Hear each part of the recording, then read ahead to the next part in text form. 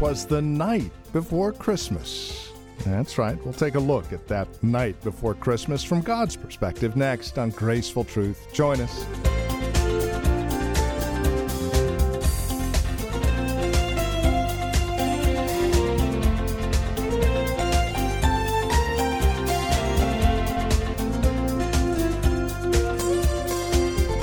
And again, greetings in Christ. Welcome.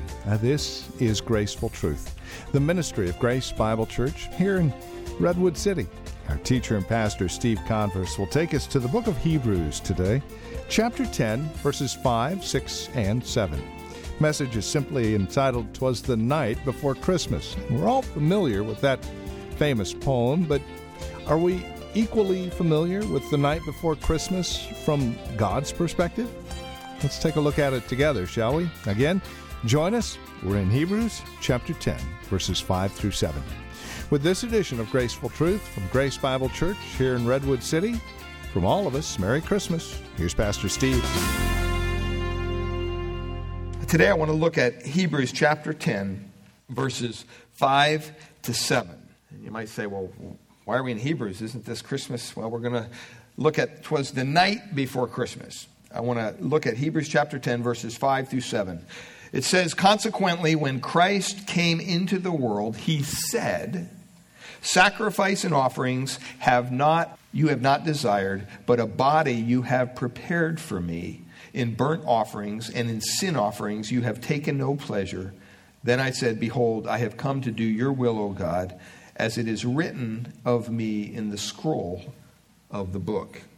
I'm sure many of us are familiar with the famous poem by Clement Moore, "'Twas the night before Christmas," went all through the house. Not a creature was stirring, not even a mouse.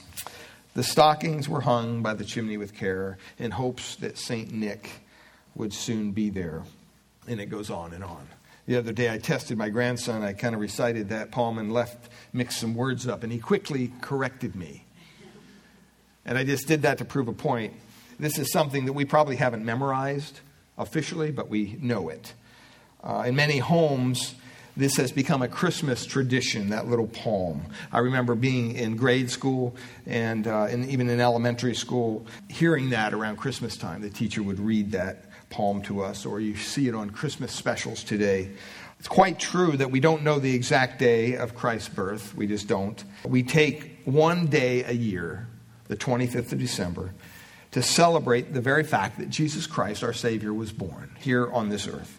There's a little poem that says this: "Little Jesus, wast thou shy once and just as small as I? And what did it feel to be out of heaven and just like me?" That's what happened at Christmas. You know, when you stop and you begin to realize that Christ gave up so much to come down here to this earth, to put on a human body, to live 30-some years, and then to die a cruel death on a cross, I can't help but think, what was Christ doing? What was happening in heaven? What was going through Christ's mind as he was being born on earth? You may not know that part of the story. We know all the other stuff. We know about the angels. We know about the shepherds. We know about Caesar's decree to kill the firstborn, and that led Mary and Joseph on a journey to Bethlehem in God's providence. We know about the manger. We know about the wise men and the star that led them from the east. We even know about Herod's plan to kill the baby Jesus. But we may not know this part of the story. This is really Christmas according to Jesus, from his very mouth, from his very thoughts, from his very word. What was on our Lord's mind as he was being born? Have you ever thought of that? What was he thinking about? Well, you may be surprised to know that the Bible actually gives us the answer to that question. And it's found in the text we just read in Hebrews chapter 10, verses 5 to 7. It gives us kind of like a prayer of the baby Jesus as he was coming into this world. It's really a declaration of the eternal Son of God as he stepped out of heaven and he entered this world through a virgin's womb.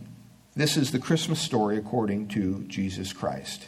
We all know Matthew's version. We all know Luke's version. But in Hebrews chapter 10, verses 5 to 7, we get the Christmas story from the very lips of the person, Jesus Christ. This is what he was thinking about the night before Christmas. It's taken out of Psalm chapter 40, verses 6 to 8. And so, as he was coming into this world, it says that he said, sacrifices and offerings you have not desired, but a body you have prepared for me. In burnt offerings, in sin offerings, you have taken no pleasure. Then I said, behold, I will come to do your will, O God, as it is written of me in the scroll of the book. I just want to draw three quick points out of this little text for us this morning. First of all, we have to understand that the Lord is emphasizing here that he did not begin at Bethlehem. That's why we can say, well, what was Christ thinking before this happened? It really tells us, first of all, that our Lord's existence did not begin at Bethlehem.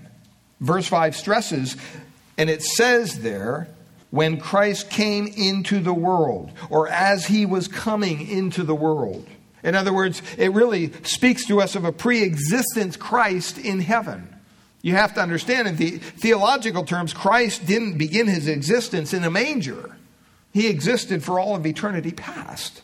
Some theologians call this the counsels of the eternity. And what they mean by that is they mean that there was a divine agreement among the Father, the Son, and the Holy Spirit that the Son would be the one to enter the human race and offer himself as Savior. See, our Lord didn't begin at Bethlehem. As the second person of the Trinity, he had no beginning because he's God. That's why he said in John 8:58, before Abraham what? I was, right? I am. Before Abraham was, I am. The Son existed eternally with the Father and the Holy Spirit. Someone asked me, why do you think the birth of Christ is only recorded in Matthew and Luke, but it's not in Mark and John? The answer goes back to the purpose of those two Gospels. Mark really wanted to emphasize that Christ was a great servant, and he came to give his life for others. It doesn't matter how the servant came. It only matters that he serves and how he serves others. And by contrast to that, John's Gospel goes back to the ultimate beginning. If you look at that, far beyond Bethlehem. It starts with the eternal pre-existence of Jesus Christ as the true Word of God. Because John chapter 1 verse 1 says, what? In the beginning was the Word. And the Word was with God, and the Word was God. Jesus Christ is the Word. There's one important fact here to remember, that Christmas marks the human birth of the Lord Jesus. But it does not mark the beginning of his existence. That's very important to understand. As the Son of God, he existed with the Father long before he was conceived in Mary's womb. Secondly, he came to take away our sins. He came to take away our sins. Not only did his existence not begin at Bethlehem, one of the purposes that he came was to replace the failed Jewish system of animal sacrifice. I don't know about you, but if you're an animal lover here today, you have to thank God that he replaced that system. Verse 5 says explicitly, you did not want sacrifice and offering. Now, in the time of this writing, this would have been a shock to the Jewish priests of the day. Because for centuries, they have offered bulls and goats, lambs, as God had prescribed in the Old Testament, day after day. And they did this because they sincerely believed that it was God who wanted them to do this. This is what God wanted them to do. And they were not wrong in what they did. But unfortunately, they didn't understand the truth of Hebrews chapter 10, verse 4. For it is impossible, look at what it says, for the blood of bulls and goats to take away sin. It doesn't say there's just maybe a chance. It says it's impossible. And then look at verse 11, Hebrews 10, 11. It says, and every priest stands daily at his service, offering repeatedly the same sacrifices, which can never take away sins. Priests in the Old Testament spent their days in a routine of sacrificing and offering animals one after the other. Morning, noon, night, day in and day out, week in, week out. Month after month, year after year, decade after decade, century after century. See, during the 1,500 years from the time of Moses to the time of Christ, think about it, tens of thousands of lambs and goats and bulls were offered on an altar before God to make atonement for the sins of the people. That's what he means when he says there, day after day, time after time, the same sacrifices were offered. Having grown up in the Catholic Church and having a little understanding of Catholic theology, that's what happens every time they have a Mass. That's why they have an altar. That's why they have a priest who's dressed in vestments, who's up there holding a host. And he takes his host and he lifts it up to heaven. Symbolically, he's pulling Christ out of heaven and sacrificing him once again on their altar. That doesn't jive with what Scripture says. The Scripture says that when Jesus Christ hung on the cross and he died for our sins, at the end, what did he say before he died? It is finished. There's no need for any more sacrifice. But even with that being said, you have to understand animal blood can never take away sin. Some people get confused. They think in the Old Testament, well, the way they dealt with their sin was they offered sacrifices and somehow that paid for their sin. No, it didn't. It just looked forward to the sacrifice that Christ was going to pay. Suppose you took all the blood offered on all the Jewish altars over all those centuries, offered by priests doing God's will, obeying God's law, sincerely doing what God told them to do, sacrificing bulls and goats until there was a river of blood flowing from the altar. What does all that animal blood amount to?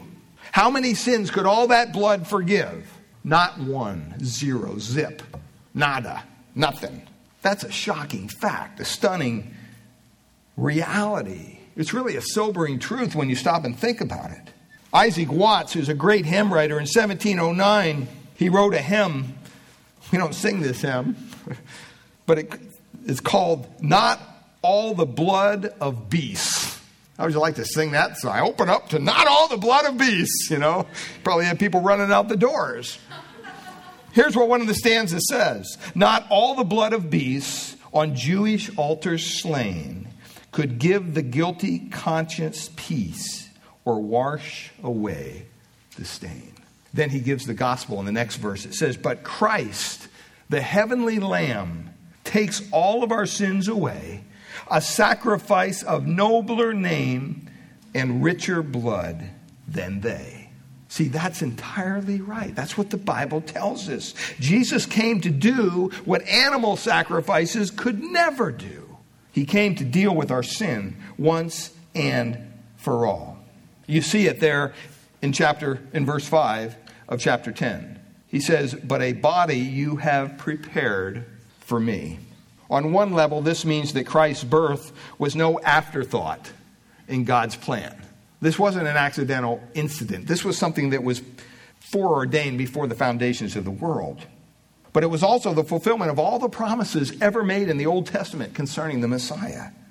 And at a deeper level, it means that this body was prepared for him so that years later, he could offer himself as the once-for-all sacrifice for sins as he died on the cross. Just as the lamb was prepared for sacrifice, Jesus came as the Lamb of God, it says, to take away the sins of the world. It's so important that we understand that. He came to take away our sins. Sometimes even in our own Christian lives today, we think somehow that by sacrificing, that somehow we're going to earn something from God. I know children think this way, but even adults think this way. It's an earned kind of mentality. Well, if I'm good for so long, then God will bless me. Or as adults, if I just get everything right in my spiritual life, then God will bless me. Is that true? Sure. But you know what? He's not blessing you because of your performance. Where do we get this thinking? We live in a performance-oriented society. And so we think that, well, if I do this, this, and this, then God has to do this. No. Anything we receive from our God is just grace, pure grace. He doesn't owe us anything. And yet he continues to bless us day after day. He continues to bless us with sometimes mundane things. Things like being born in this country. As mixed up and troubled as it is even now, I'd rather live here than anywhere else on earth, period. I didn't have any say in that, but God did. Just you being here today in this service is not accidental. It's not coincidental. It's not by luck. It's God has a plan. He has a purpose. He wants you to hear something that maybe will convict or encourage, to send you out into this lost and dying world with maybe just a little glimmer of hope. Christ came to take away our sins, beloved. We don't need to perform before God to get a hug. That's just not what the Bible says. That we, through Christ, have a right standing. We have been justified. We have been forgiven. We're declared righteous in His sight if we've trusted His Son and His sacrifice for the forgiveness of our sins. There's nothing else that needs to be done. There's nothing else that can be done. That's why in Hebrews, part of Hebrews, in Hebrews 6, it talks about, well, there's no more sacrifice that remains. Well, no, Jesus is the only sacrifice. You can't go anywhere else. There is no other Savior. He's the only one. And He is the one who came to take away our sins. Well, next, He came to do God's will. He came to do God's will. When Montgomery Boyce preached on this, James Montgomery Boyce preached on this text, he pointed out that Christ came into the world knowing His purpose from the beginning. Think about that for a second. He knew before He even came down here what was going to happen to Him. He knew where He was going to be born. He knew all the sins that were going to be put upon Him. He knew how the disciples were going to interact with Him. He knew which ones were going to be a traitor, which ones were going to deny Him. He knew all that ahead of time because He's God. And yet He still came. I mean, I don't know about you, but if I'm not the kind of person who looks for a fight usually. And so if I know somebody's waiting for me and they kind of want to fight, I'm going to try to avoid that. I'm not going to roll up my sleeves and, let's go. That's just not who I am. I want to avoid conflict. You wouldn't want to put yourself in harm's way. And yet that's exactly what Christ did. He knew exactly what was going to happen. He knew exactly how many swings of the hammer it was going to take to drive those spikes through His hands and through His feet. He knew exactly how much force and what it was going to feel like when that sword went in His side. He knew all that ahead of time. And you say, well, wouldn't that make it easier? I don't know. I think the human side of Christ in the garden, He was dealing with some issues there. Right? I mean, He went to His Father and He said, if there's any other way, if you got another plan, God, now might be the time to kind of whisper that in my ear. But, whatever. It's your will, your call. I'm going to do what you sent me here to do. He wasn't gleefully looking forward to the cross, even though He knew what it was going to accomplish. But He came to do His will. He came knowing His purpose from the beginning. That can't be said of anybody else. No one else can say that. That can't be said of any other baby. But see, Christ knew His destiny from the very beginning. And it says that He came to do God's will. Maybe you're a business owner and you have a dream of your son or daughter joining you in business. A lot of times parents hope that their children will even attend certain colleges and follow in their steps, whatever it might be. And all those hopes are understandable. There's nothing wrong with that. But those dreams sometimes do not come to pass. Sometimes children go their own way. They choose a different school. They choose a different career. They aren't interested in the family business. Christ wasn't like that at all. Even as an infant, He had come with a purpose. It's not that as if the Father had to convince Jesus. He didn't have some big pep talk up there in heaven. Okay, Jesus, here's what you're going to do. You're going to go down there. You're going to take on the body of a human being. You're going to live 30-some years. You listening, son? Okay, get ready. He didn't have to do that. The Son knew all of that before He was born, and He came anyway. He came to do God's will, knowing that it would mean His own bloody death on a cross, and He came anyway. I've been listening to some Christmas music lately, and in a second here I'm going to show you a little video with a song, and I want you to, more than even look at the images, I want you to listen to the words of this song, because it really talks about Christ coming down into this world. And in the final stanza, it says this: fragile finger sent to heal us, tender brow prepared for thorn, tiny heart whose blood will save us, unto us is born. So wrap our injured flesh around you, breathe our air and walk our sod, rob our sin and make us holy, perfect Son of God. Welcome to our world. Christ came to earth with a definite purpose. He came to do His Father's will. He fulfilled that when He died on the cross, bearing the sins of the world, of you and I.